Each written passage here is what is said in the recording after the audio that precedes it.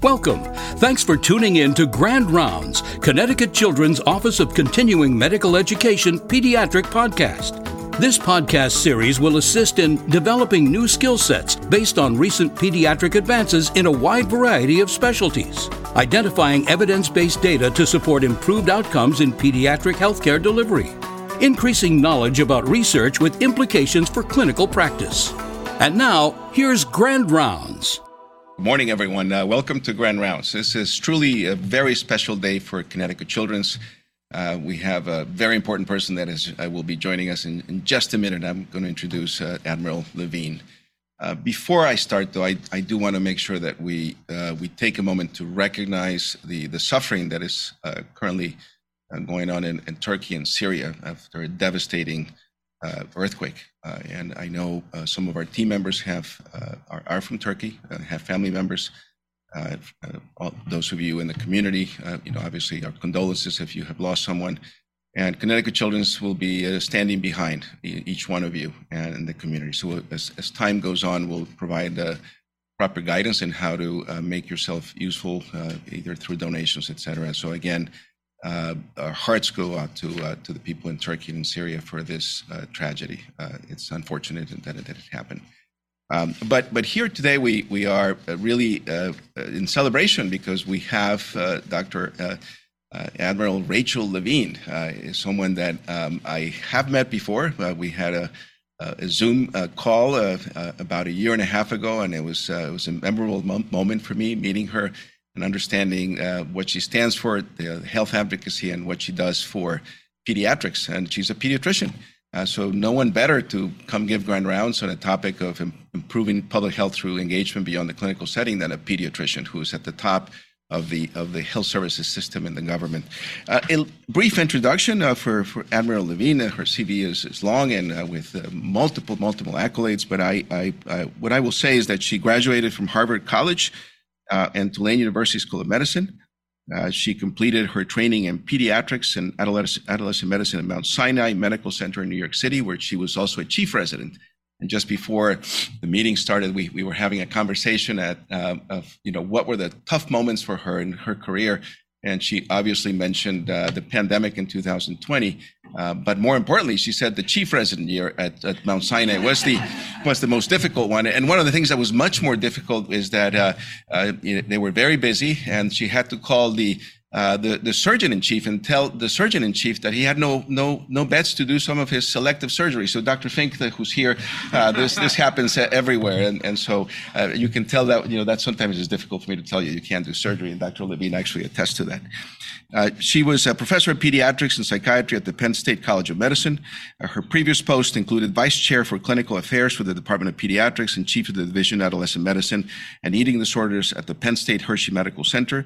In 2015, Pennsylvania Governor Tom Wolf nominated Admiral Levine to be Pennsylvania's Physician General, and in March of 2018, Admiral Levine was named Pennsylvania's Secretary of Health. I don't think she knew what was going to happen in 2020.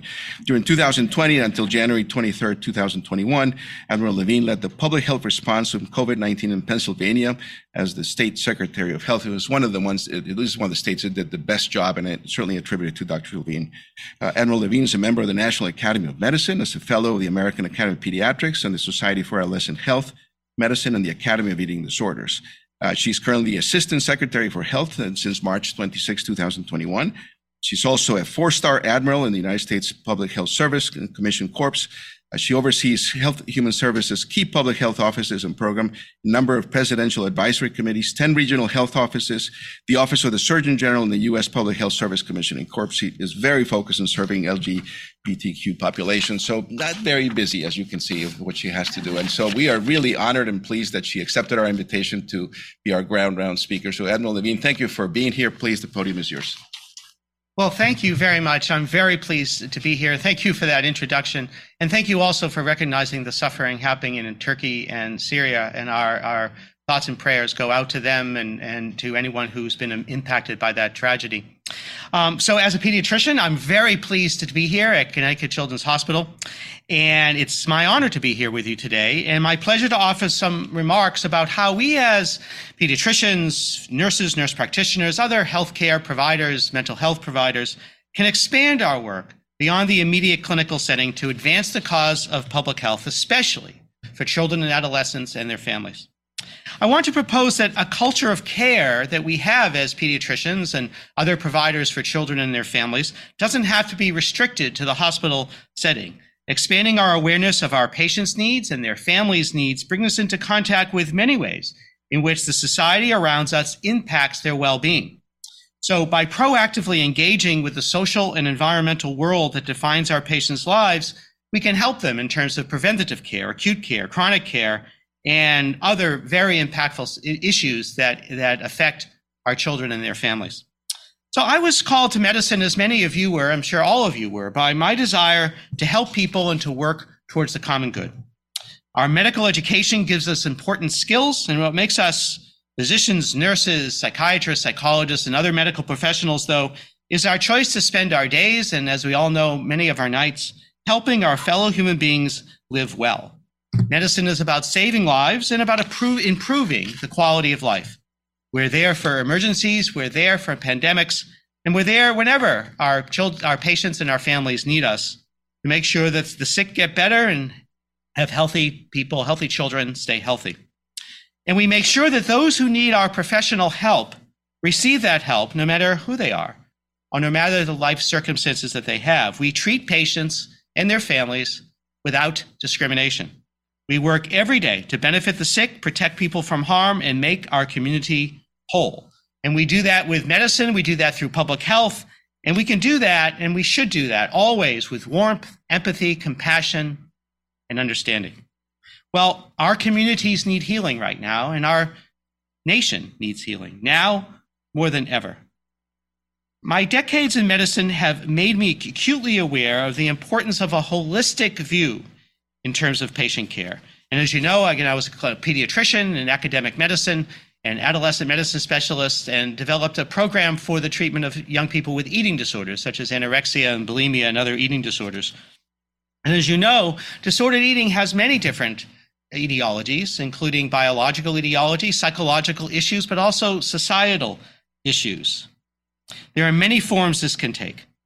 And so one issue that I'd like to bring to your attention, where young people need our help and their families need our help and our fellow providers need our help, is in terms of providing gender-affirming care for transgender and non-binary youth. Today, many people living in this country need our attention because they're being attacked and see few places to turn.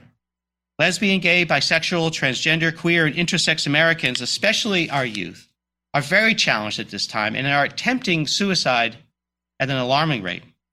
According to the Centers for Disease Control and Prevention, Adolescent Behaviors and Experiences Survey, covering January to June 2021, published April 1st of 2022, 1 in 4 teenagers who identified as LGBTQI+, reported attempting suicide in the first half of 2021. That many, 1 in 4, attempted suicide. And just as alarming, 46.8%, almost 47% of teens who said that they were LGBT considered a suicide attempt during that time. They had suicidal ideation during that time. Compared to cisgender heterosexual students, LGBTQ+ respondents reported higher percentages of poor mental health during the pandemic, persistent feelings of sadness and hopelessness, and fewer connections with others at school. There was a brief in the Journal of Adolescent Health in September 2020 entitled, the way they do that in adolescent medicine, "I'm kind of stuck at home right now with unsupportive parents. LGBTQ youth experience with COVID-19 and the importance of online support." The brief found that LGBTQ youth were facing considerable additional stressors while at home and studying remotely, in addition to those faced by all of their peers. They were leery of conducting therapy sessions over the phone. They were unable to express themselves or live fully in their identities. And they were, as the paper's title suggests, feeling stuck at home with unsupportive parents and family members. The authors noted, given the potential for long-term physical distancing, we need to have concerted efforts to protect these youth. And the data suggests that we have a lot of work to do. Now, in the Trevor Project's 2022 National Survey of LGBTQ youth, based on responses from almost 34,000 youth, found that 56% reported their mental health as poor, most of the time or always due to the COVID-19 pandemic. Now, a Trevor Project survey from 2019 found that youth who had at least one supportive adult, I'll come back to this later, one supportive adult were 40% less likely to have a suicide attempt. So it takes very little, one accepting adult, to significantly reduce the risk of LGBTQ plus youth and suicide. The health disparities experienced by LGBTQI plus people of color are often more inequitable than their white peers. A recent paper from the Williams Institute found that LGBTQI plus people of color were more likely to be uninsured, more likely to report poor or fair health, more likely to feel judgment in the healthcare setting.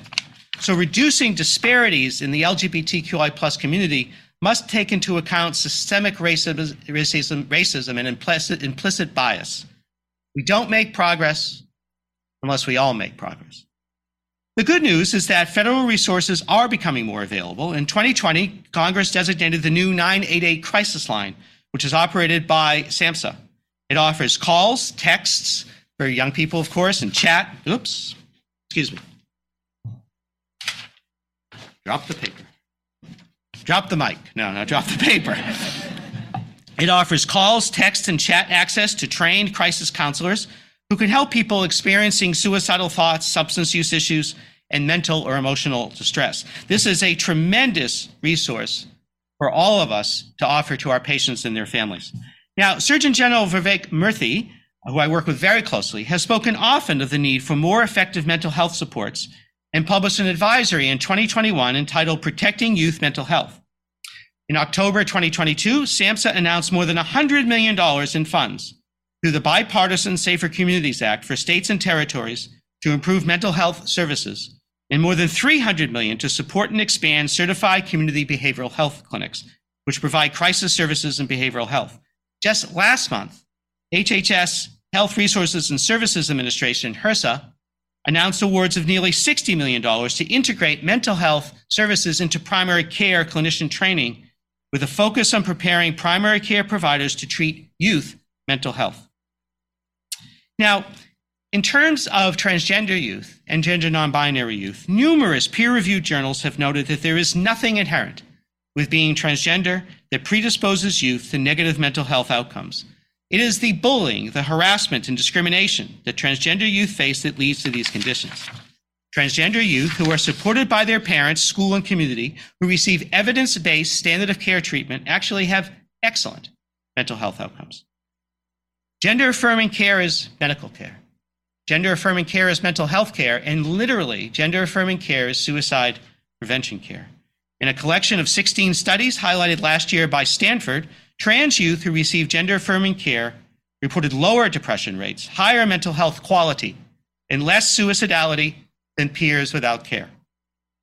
In February of last year, a paper in JAMA Network Open found that trans and non-binary youth who went on puberty blockers or hormones had 60% lower odds of depression and 73% lower odds of suicidality over a 12-month period. A recent NIH-funded 2-year study conclusively demonstrated that gender-affirming care and hormone therapy improves the lives of non-binary and transgender adolescents, and these papers are available in the New England Journal of Medicine. Thus, the American Medical Association, the American Academy of Pediatrics, the American Psychiatric Association, the Academy of Child and Adolescent Psychiatry, the Endocrine Society, the Pediatric Endocrine Society, the Society for Adolescent Health and Medicine, and the World Professional Association for Transgender Health, among other professional organizations, agree that gender-affirming care is medically necessary, safe, and effective for transgender and non-binary children and adolescents, and the process is tailored to individuals, of course, with parental input. We do not need laws that dictate principles of transgender medical care. What we need is a more proactive outreach to the public to dispel the myths that have unfortunately started to crowd out the reality about this treatment. So I'm here today to make the case that we as doctors and other health professionals should offer ourselves as informational resources for youth and their families, but also in the community to teachers, to principals, to professional organizations, public recreation centers, county commissioners, and more, who would benefit from having this information. please seek opportunities to speak about what the science says and about what you know.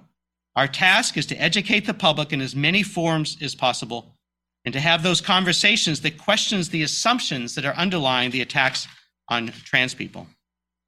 Now, I'm going to switch gears and talk about another issue which is very prominent and under my portfolio at the Department of Health and Human Services, and that is long COVID. We need to educate the public and dispel misinformation that applies to long COVID. Long COVID is real. Long COVID impacts children, their families, adults, and really our entire nation. And it's not one condition. It is a set of infection-associated conditions that probably has many potentially overlapping entities with perhaps different biological causes, different sets of risk factors and outcomes. I met with a group of adult long COVID patients last week and another group yesterday and discussed the research questions that they have, the challenges that these patients and their families are facing, and then the policy implications of those challenges with a group of doctors and care providers yesterday at Yale, and a couple of days before with Senator Kaine in Virginia, and Senator Kaine himself has a neuropathy due to long COVID. This is a health equity issue as well because it impacts particularly communities that have faced long-standing health disparities, particularly communities of color, the African American community, the Latino community, the American Indian Native Alaskan community, the AAPI community. So adult sufferers with limited economic resources find difficulties in getting effective treatment. We heard this specifically yesterday. Navigating health-related workplace and employment issues and finding understanding among their peers, and often finding it difficult to find understanding among their healthcare professionals. And we heard many stories where the initial physicians or other providers they saw told them that this wasn't real and that they were essentially making this up, that they were malingering. The direct risks of youth and adolescents for long COVID are also increasingly coming into sharper focus. A 2022 meta-analysis in the journal Current Opinions in Infectious Diseases entitled Long COVID in Children and Adolescents. Long COVID appears more common in female adolescents and in those with pre-existing physical and mental health problems at the time of infection. The paper makes a compelling case for the importance of a control group in studies involving COVID infection, the need for case definitions, and more research to understand the signs, symptoms, and outcomes in long COVID in children and adolescents. Now, my office, the Office of the Assistant Secretary of Health, is in the process of setting up an Office of Long COVID Research and Practice. And so we are working with many of our divisions at HHS in terms of providing supports and services. This includes actually the whole federal government, such as the Social Security Administration, the Department of Labor, and more, as well as the research for long COVID. And that includes the NIH's Recover Project, the CDC's Inspire Project, and actually working with the VA, who has produced some very innovative research about long COVID evaluation and treatment. Though we do not yet fully understand the impacts of long COVID, HHS is dedicated to working with our pediatric colleagues caring for impacted children right here in Connecticut and across the country to better understand how long COVID impacts child growth and development across the pediatric age spectrum. Work with our colleagues at the CDC National Center for Immunization and Respiratory Disease is using the Overcoming COVID-19 Network to investigate neurological and psychological sequelae in children after hospitalization for MIS-C, multisystem inflammatory syndrome in children. The NIH has an initiative predicting viral-associated inflammatory disease severity in children with laboratory diagnostics and artificial intelligence, or PREVAIL Kids, which is promoting research on ways to rapidly diagnose MIS-C and identify those at risk for long COVID infection. Just a few weeks ago, the NIH awarded 8 research grants to refine new technologies for early diagnosis of severe illness resulting from COVID-19 infection. And I want to thank your chair of pediatrics, Dr. Juan Salazar, for his leadership role in this effort at Connecticut Children's Hospital as one of the 8 grantees. We don't yet have a complete picture of the medical implications from long COVID, but this research will help us get there. The final thing I'd like to talk about today, though, is mental health in general. So mental health of children and adolescents is something that I have done for many years in my role in adolescent medicine and pediatrics first at Mount Sinai and then at Penn State, and then as the Physician General and Secretary of Health of Pennsylvania, and now as the Assistant Secretary for Health. We have a clear picture of the mental health challenges and impacts of the pandemic for the people that you serve right here at Connecticut Children's. And some of the data here draws on Surgeon General Murthy's Youth Mental Health Advisory that I mentioned earlier. Now, setting the stage, there were significant mental health challenges before the pandemic. At that time, mental health challenges were already the leading cause of disability and poor life outcomes in young people, with up to 1 in 5 children aged 3 to 17 in the U.S. with a reported mental, emotional, developmental, or behavioral condition. In 2016, 7.7 million children with treatable mental health disorders. Of that number, about half did not receive adequate treatment. In recent years, national surveys have shown major increases in mental health symptoms, including depression and suicidal ideation. From 2009 to 2019, the proportion of high school students reporting persistent feelings of sadness or hopelessness increased by 40%. The share considering attempting suicide increased by 36%. The share with a suicidal plan increased by 44%. Emergency department rates significantly increased. And tragically, in 2020, there were more than 6,600 deaths by suicide in the age group 10 to 24. So on top of that already significant burden of mental health challenges, we add the COVID-19 pandemic. During the pandemic, children, adolescents, and youth faced unprecedented challenges. The pandemic dramatically changed their world in terms of their attending school, interacting with friends, and receiving health care. They missed many opportunities, first days in schools, graduations, school plays, and school sports. They might have lost access to physical health care and mental health care. Maybe they had COVID-19 themselves. Maybe their families had COVID-19. Maybe they or their families had long COVID. Research covering 80,000 youth globally found that depressive and anxiety symptoms doubled during the pandemic. Negative emotions or behaviors such as impulsivity and irritability increased. Pandemic-related measures reduced in-person interactions among children, friends, social supports, which made it harder to recognize the signs and symptoms of child abuse, especially in the school setting.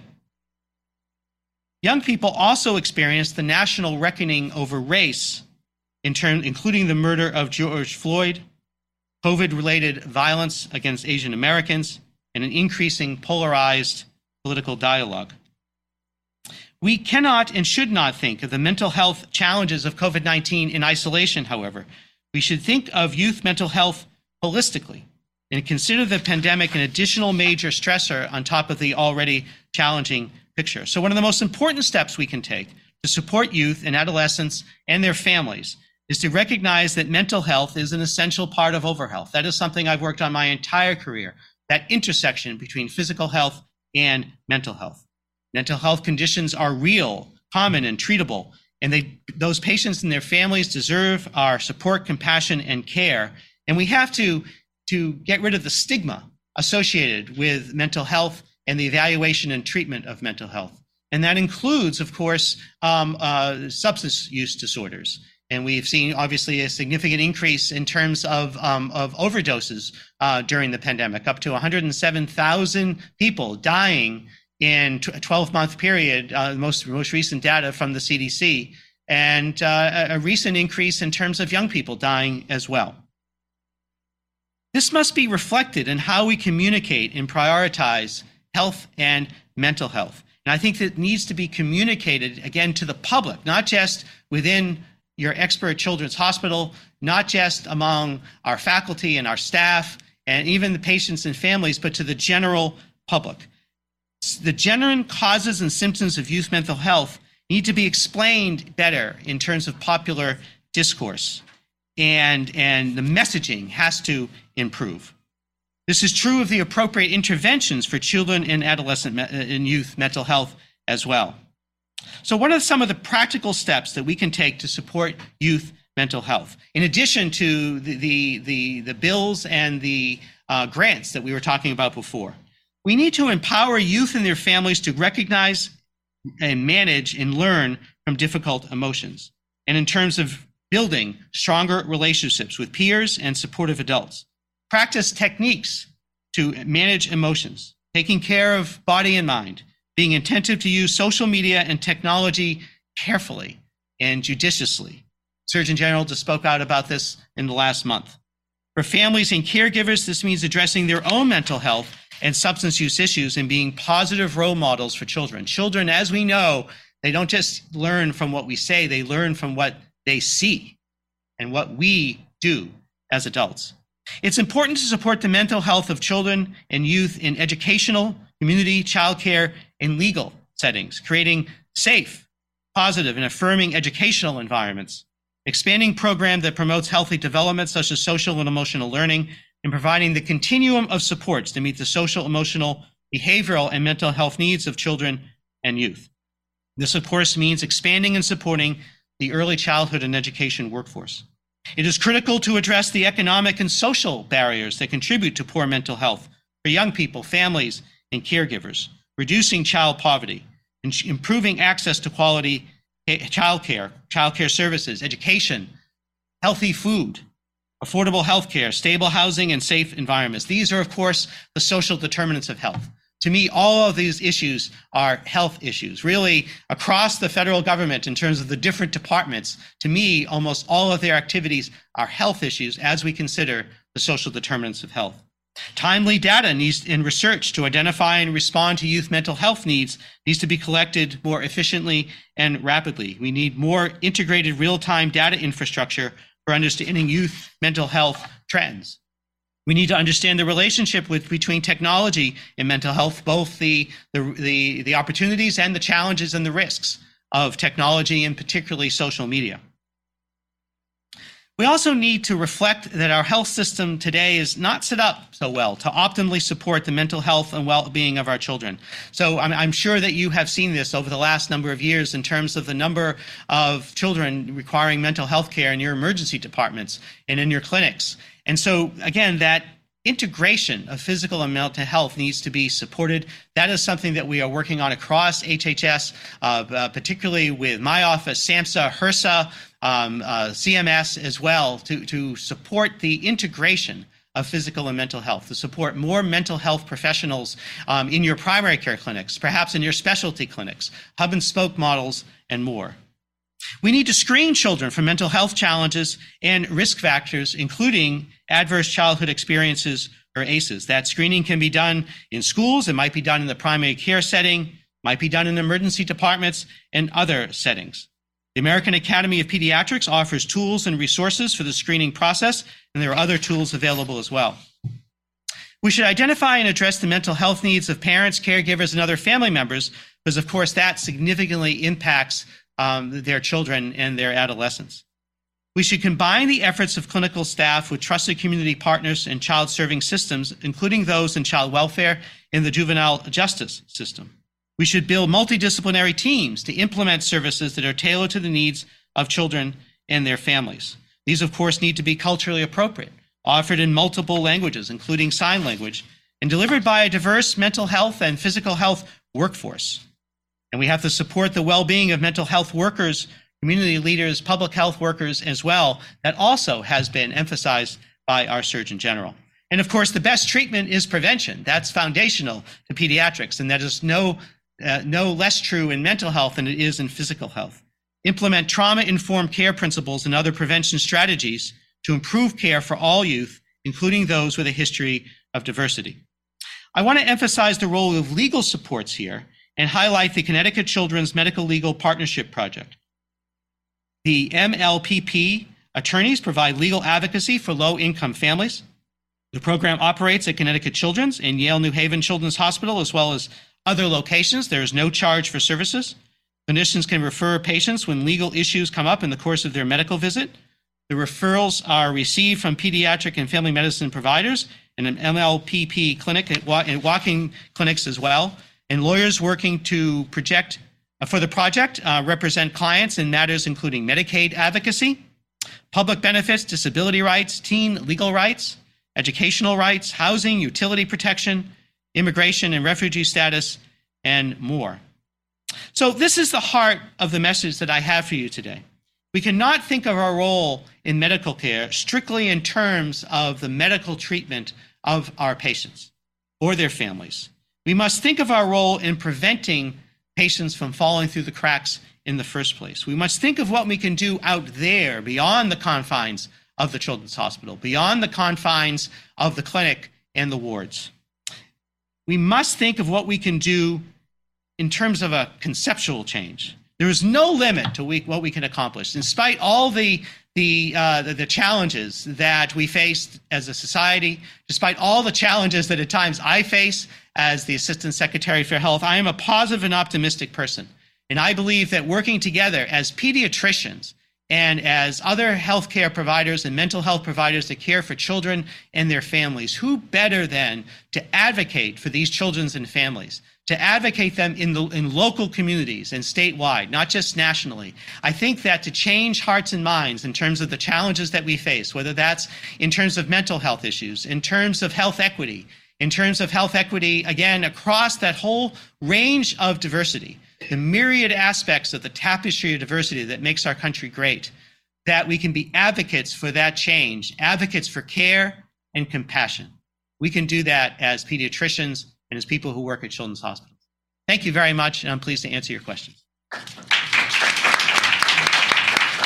Thank you so much, Admiral Levine. That was inspirational in so many ways. Really appreciate it. We have two forms of questions. We actually have a number of people here in the audience. This is the first time since the pandemic began that we've actually invited people to the studio, and we have questions from the audience as well that is logging in remotely. So I'm going to ask Dr. Fink, our Surgeon-in-Chief, to ask the first question. Hi, Admiral. Thank you so much for that talk. Very, very helpful. The question that I have is, in children with obesity, we see the significant correlation with mental health challenges. It is extremely difficult to get insurance companies to cover some of the required elements to optimize treatment for these children. Do you see any relief on the horizon in having insurance companies see this and helping with the access to care for these children? I see improvements in terms of the integration of physical and mental health, and that would include the challenges of young people with obesity and the importance of mental health evaluation and care. And so, again, there are many different activities that we're doing across HHS in this regard.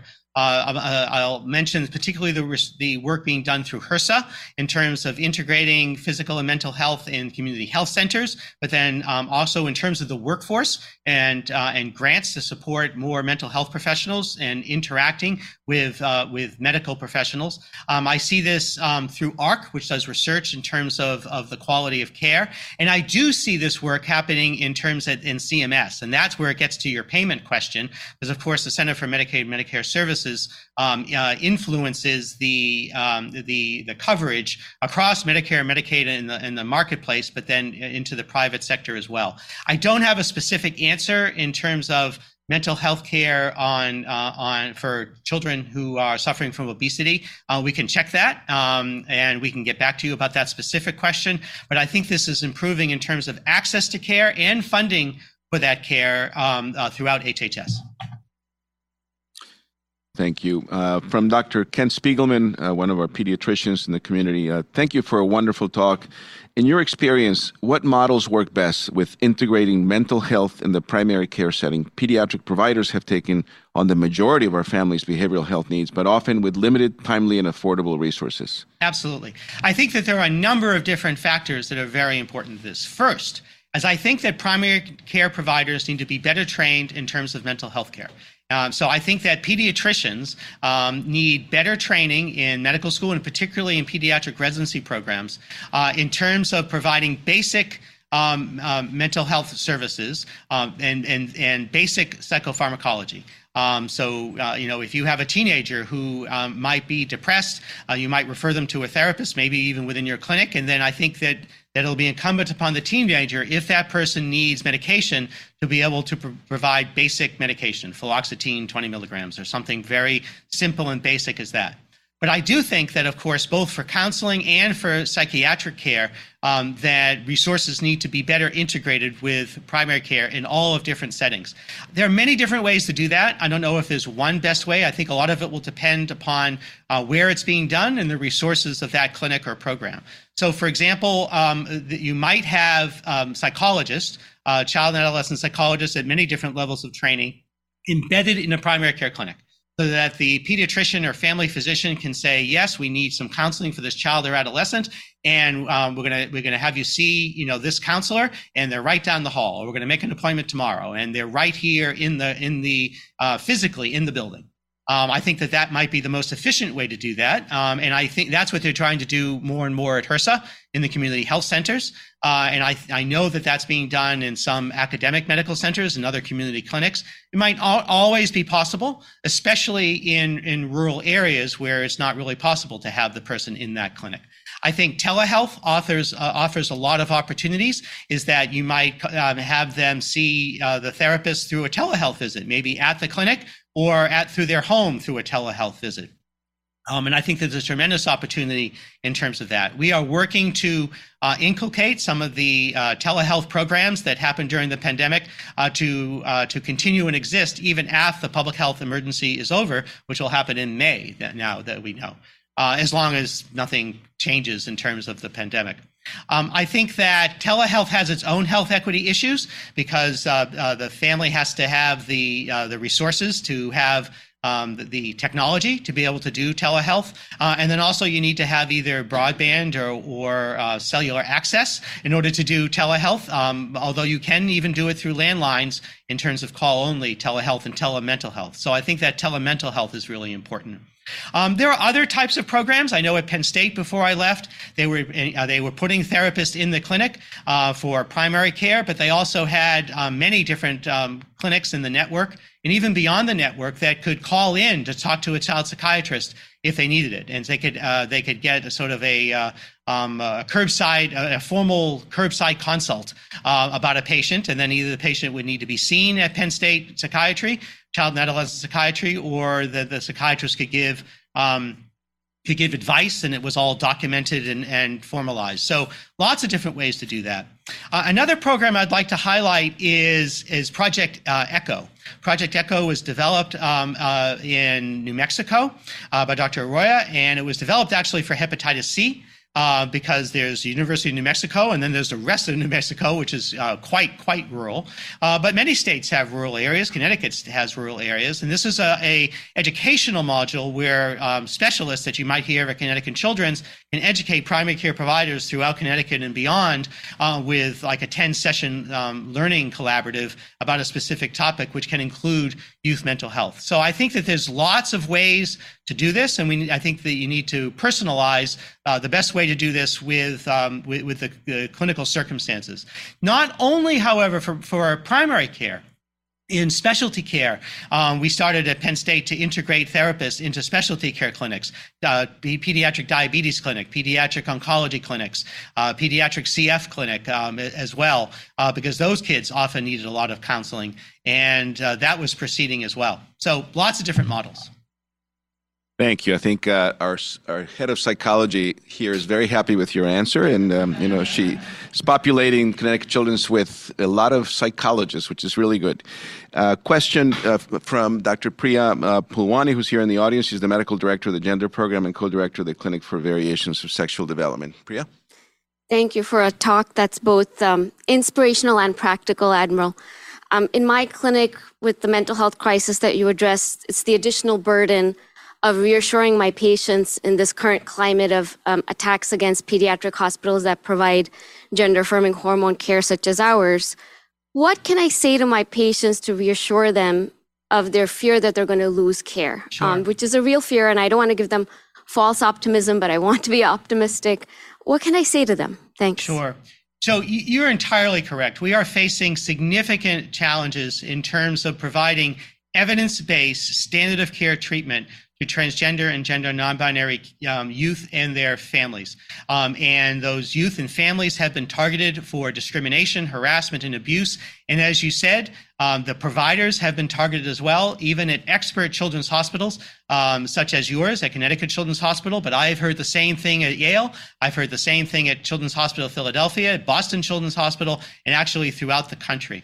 I think it is unconscionable that expert children's hospitals are being targeted for this abuse. It is the same providers that take care of kids that come with RSV, the same type of providers that are providing care, as you suggest. It might be the same pediatric endocrinologist that is providing care for kids with diabetes that is providing the endocrine care for these transgender and gender non-binary kids. I think that these attacks are ideologically and politically motivated. I think they're being done primarily for political purposes throughout the country. And I think that we need to stand up to these attacks and to provide the expert care that we know through standard of care, evidence-based treatment. I do applaud you for those working on the front lines in those programs, helping those youth and their families, for the courage to be able to continue to do that. And I applaud the hospitals for standing behind you, the hospitals and health systems and medical schools and universities and others that are standing behind you. I would take any actual threat seriously, and I would contact law enforcement. You can also contact the FBI, who is looking at this, but I would contact your local law enforcement, and I would take any threat to you, to your staff, or your patients and their families very, very seriously. But I'm a positive and optimistic person, and I choose to be positive and optimistic. And I think that the wheel will turn on this. I think that it's not going to be politically advantageous. It wasn't particularly in 2022. And so I think that as we look to all the different elections in 2024, I think the next 2 years are going to be challenging, but I am positive and optimistic and hopeful that the wheel will turn after that, and that this issue won't be as politically and socially such a minefield. In the meantime, I can say that the children that you serve, and the young people that you serve, their families, and you all as their providers have support at the highest levels of the federal government. President Biden supports you, and he has articulated that support for the children and families frequently. The Vice President Harris supports you. Across the administration, the departments support you. At the Department of Health and Human Services, our Secretary Becerra, and I, as the Assistant Secretary for Health, will support you. And I talk about this topic everywhere I go to get the word out and to emphasize our support for you and the families and the children that you care for. I think that the wheel will turn.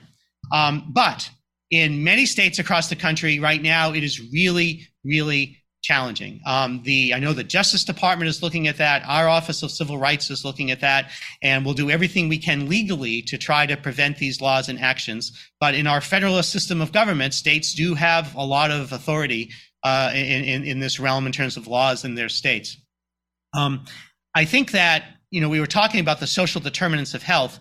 Really, in this regard, in regards to gender-affirming care for trans and non-binary kids and their families, and in regards to women's reproductive health rights, which is also a big adolescent medicine issue in terms of family planning and other reproductive rights that people need, the legal and political environment of the state that you live in is itself now a social determinant of health.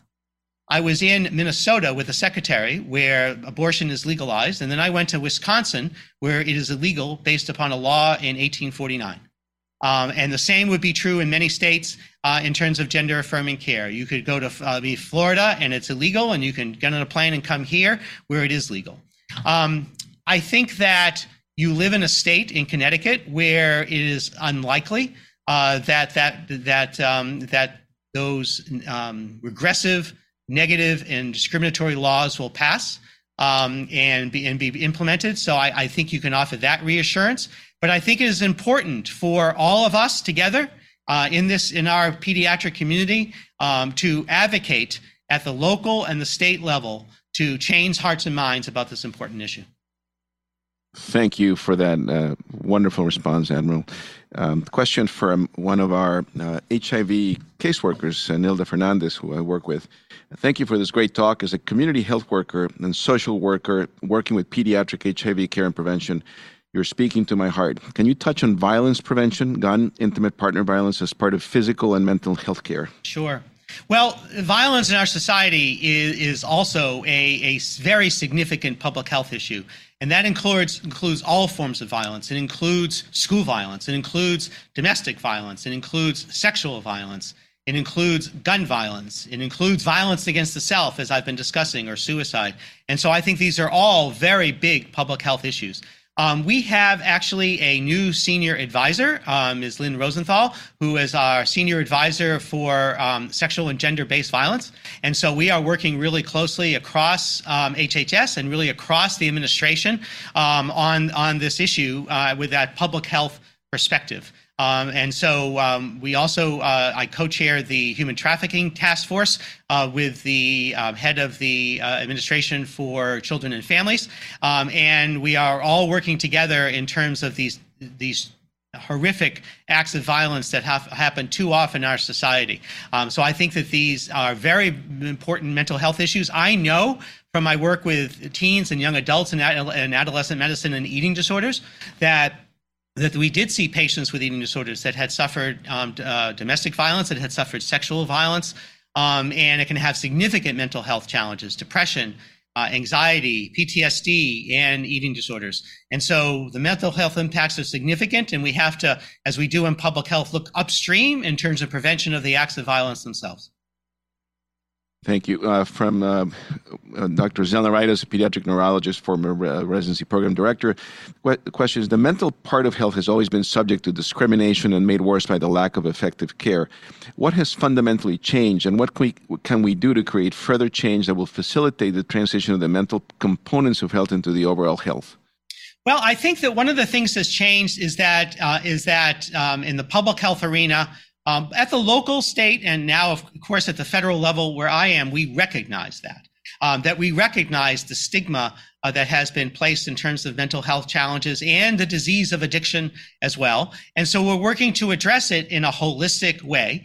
And we have funding to do that. Congress has been worked in a bipartisan way in terms of funding for mental health challenges. And so with some of the funding that I discussed, but there is funding that is going to SAMHSA, which is the primary office, the primary division at HHS that works on this, but then also through HRSA, through CMS, and really across through NIH and NIDA and NIMH, CDC, looking at mental health issues. So I think that we are looking towards that integration of physical mental health in terms of research, in terms of in terms of supports and services. So I think that there has been more money and more support than ever for this issue, and we hope to have fruit from our labor.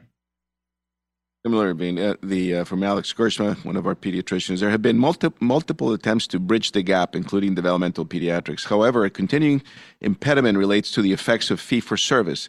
Do you see pediatric behavioral health needs pushing for value-based care to better incentivize all to collaborate? So yes, I see that really across the board. I know that CMS and its innovation arm, the Center for Medicare and Medicaid Innovation, are looking at value-based care for many types of services, and that would include mental health services and behavioral and developmental health services. I don't have any specific information about behavioral and developmental services, but I know that we are looking and working to increase the amount of value-based care that is given in the system increasingly over time. Question from the audience here, Kevin Barra, who leads our Injury Prevention Center. Kevin? Hi, Admiral. What can institutions like hospitals like our own or schools do to support and encourage communities to be supportive of LGBTQ plus youth? You know, understanding your comment that suicide risk is in large part due to the targeting of kids in their communities. Well, I think we all need to work together to do that. I think first we need to recognize that LGBTQ plus kids are being, and youth in particular, but people in general, are being targeted for ideological and political purposes. It's specifically transgender and gender non-binary youth, but not exclusively. In many states, such as Florida's Don't Say Gay bill, actually the whole community is being targeted. And I think that we need to recognize that, and then we need to work together to push back against that ideology and that politically motivated discrimination. So that's why I think we need to come together, and this needs to be done locally. It needs to be done in communities, in schools. It needs to be done statewide. In addition to nationwide work, it needs to be done, again, locally and through the states to push back, and from our perspective, to push back with compassion, to push back with care, and in terms of gender-affirming care, with push back within the science of evidence-based standard of care treatment. So I think we need to change hearts and minds. You know, it's very challenging now in our environment with the impact of media, particularly the impact of social media, that tends to provide such disinformation and sometimes to serve as a conduit to that hate speech. And so we need to push back at all different levels against this, and we need to do it.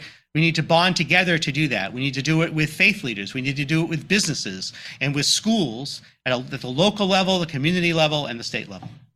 Thank you. Question from the audience, and Dr. Jody Terranova, our brand new Deputy Commissioner for the Health Department. Jody? Thank you. Thank you, Admiral Levine, for coming to Connecticut today. I wanted to talk a little bit about school-based health centers because I think those are an extremely important resource for children in Connecticut to access behavioral and mental health services. We have a fairly strong network, but it's not in all of our schools. We're very fortunate that the Connecticut legislature passed a number of bills last year that will increase funding to help us broaden access in schools to really meet children where they're at and provide that service for working families that don't have to take time out to take children to appointments, and kids can really get access care in the school setting. We have funding that's coming, but I'm wondering what's happening at the federal level to help continue to support school-based health centers, and if there is really cross-collaboration at federal agencies like we have here in Connecticut with DPH and our Department of Mental Health and our School Department of Education working together. What's happening at the federal level that we can look towards? Well, I'm a strong supporter of school-based health. Again, coming from the field of adolescent medicine, there are many high school and junior high school school-based clinics. I trained in one in New York City, and worked to try to set one up in Harrisburg, although for political and ideological purposes it was unsuccessful. But I think that school-based health clinics are great at all different levels. I think a lot of that work is state by state. Of course, across HHS we collaborate in terms of that integration of physical and mental health. We have had contact with the Department of Education, but maybe not as much as we could in terms of school-based care. So I'm going to take that as a good recommendation that I'll be checking on. Thank you. Appreciate that. Thank you. Admiral, this is a long comment, but I'll shorten the question. And from Larry Scherzer, one of our pediatricians, the question is, how do we integrate mental health services training in the pediatric programs? Well, I think that that's really important, and I think it needs to be done for all primary care specialties. So whether it's pediatrics, whether it is internal medicine or family medicine, I think there needs to be more integration in the residency programs. We have reached out to the AAMC in terms of medical schools. We have reached out to the ACGME in terms of residency programs. As you might expect, they are a little reluctant to have a lot of federal interference in their activities and mandates. But we certainly have talked to them in terms of our recommendations, and that would be for general mental health services as well as in terms of addiction services. But I think that is going to be the programs themselves that need to work through the AGME and work in terms of working to design and then expand that type of education for the residents. So I think it's going to need to be something that comes from within, as opposed to something without a law from Congress that I'm going to be able to impose at the federal level. I can certainly make my recommendations, but I can't make them do it. But I think that it is absolutely so important. We will never have enough child psychiatrists to see every teenager with has depression and needs maybe a therapist and fluoxetine 20. We won't. We're never going to we are trying to build the number of child and adolescent psychiatrists and psychologists. And we have, loan repayment programs that are coming through HRSA, and they will bear fruit in 4, 6, 8 years. But still, I can guarantee you, for every teenager that needs some counseling, and you're never going to have enough child psychiatrists. So I think it's going to have to happen in in pediatric training and in family medicine training, and the same in terms of internal medicine.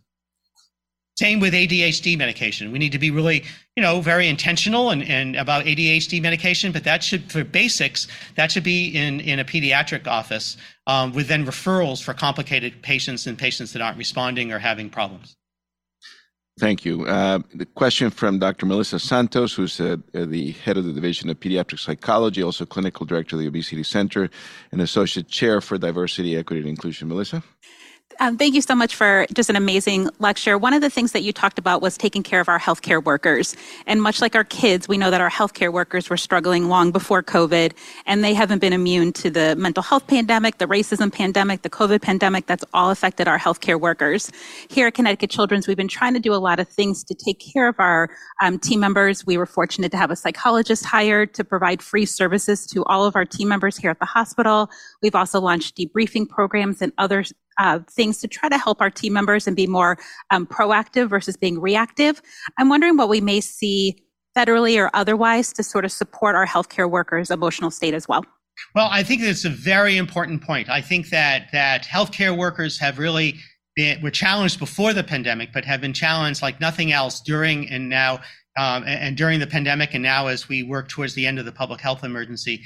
And many different challenges, from patients with COVID, the impact on the family members, RSV in pediatric hospitals, the mental health issues of the patients and families that we're seeing, and the toll that COVID, the pandemic, took on the healthcare workers themselves and their families. So the Surgeon General has spoken out about this. He has a specific advisory about this. And I think that we will try to lead in terms of this, and certainly applaud the programs that you've had at Connecticut Children's. And I think that the Surgeon General will be leading with best practices. The last question, Admiral, you've been holding steady for a whole hour. It's my pediatric training, It's just easier than chief residency, for sure. Yes, that's right. How is the shortage of stimulant medications currently being addressed at the federal level? Well, it's interesting. We've had a number of different supply chain issues and shortages, exacerbated by the pandemic. That has included, of course, as you know, baby formula. That has included amoxicillin. That has included other types of medications, and in terms of stimulant medications. HHS has some role, particularly through the FDA, but not a primary role in terms of the production methods of pharmaceutical companies. But I know that Director Califf has reached out, and he's been working on this issue.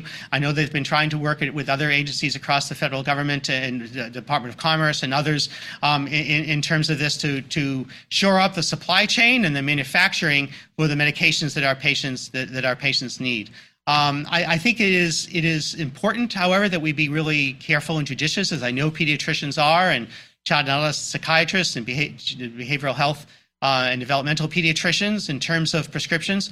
We have seen some increases, not so much for youth, but for young adults, in terms of specifically prescriptions of some stimulant medications.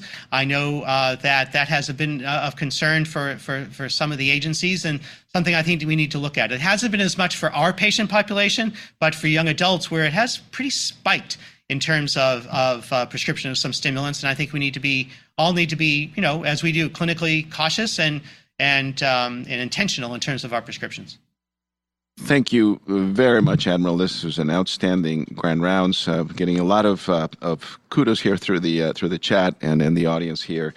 I do have a final question. Sure. Are you rooting for Kansas City or Philadelphia? I'm from the greater Boston area, all right? So I grew up in the greater Boston area, and my father had season tickets to the Pats his entire life. And then my family bought the season tickets after he passed, and someone from the family goes to almost every single Patriots game. So my team are the Patriots. Now, there you go. I'm getting a lot of applause here in the audience. Because I'm in New England. And it really is in memory and honor of my father, who this was his passion, for the Patriots and the Sox. And so, but I've been in Pennsylvania for 30 years. And so unless the Patriots are paying the Eagles, in which case I'll root for the Patriots, I'm going to root for the Eagles. There you go. So your true colors have shown here today. And, So, I've learned from my environment in politics in terms of how to answer these questions. And, there we go. I will not ask you about the commanders. No questions about the commanders. We'll leave that for a different time. But for the team members, please on Friday, wear your favorite football jersey. Anything, high school, college, or professional football. I think we'll see a lot of Patriot jerseys. That sort of seems to be heavy around here. And then on Tuesday, join us for fetal surgery, past, present, and future, by Dr. Tim Carmelholm, our new head of the fetal program. So again, Admiral, thank you very much for the audience here, and we really, really appreciate your service and what you do for children. Very proud to have you there representing all of us. So thank you very much, and congratulations on a great Grand Rounds. Thank you so much. Thanks for listening to Grand Rounds. For the most recent updates, please consider subscribing or find us on our Facebook group, Connecticut Children's Continuing Medical Education, or online at connecticutchildrens.org/podcast/grand-rounds.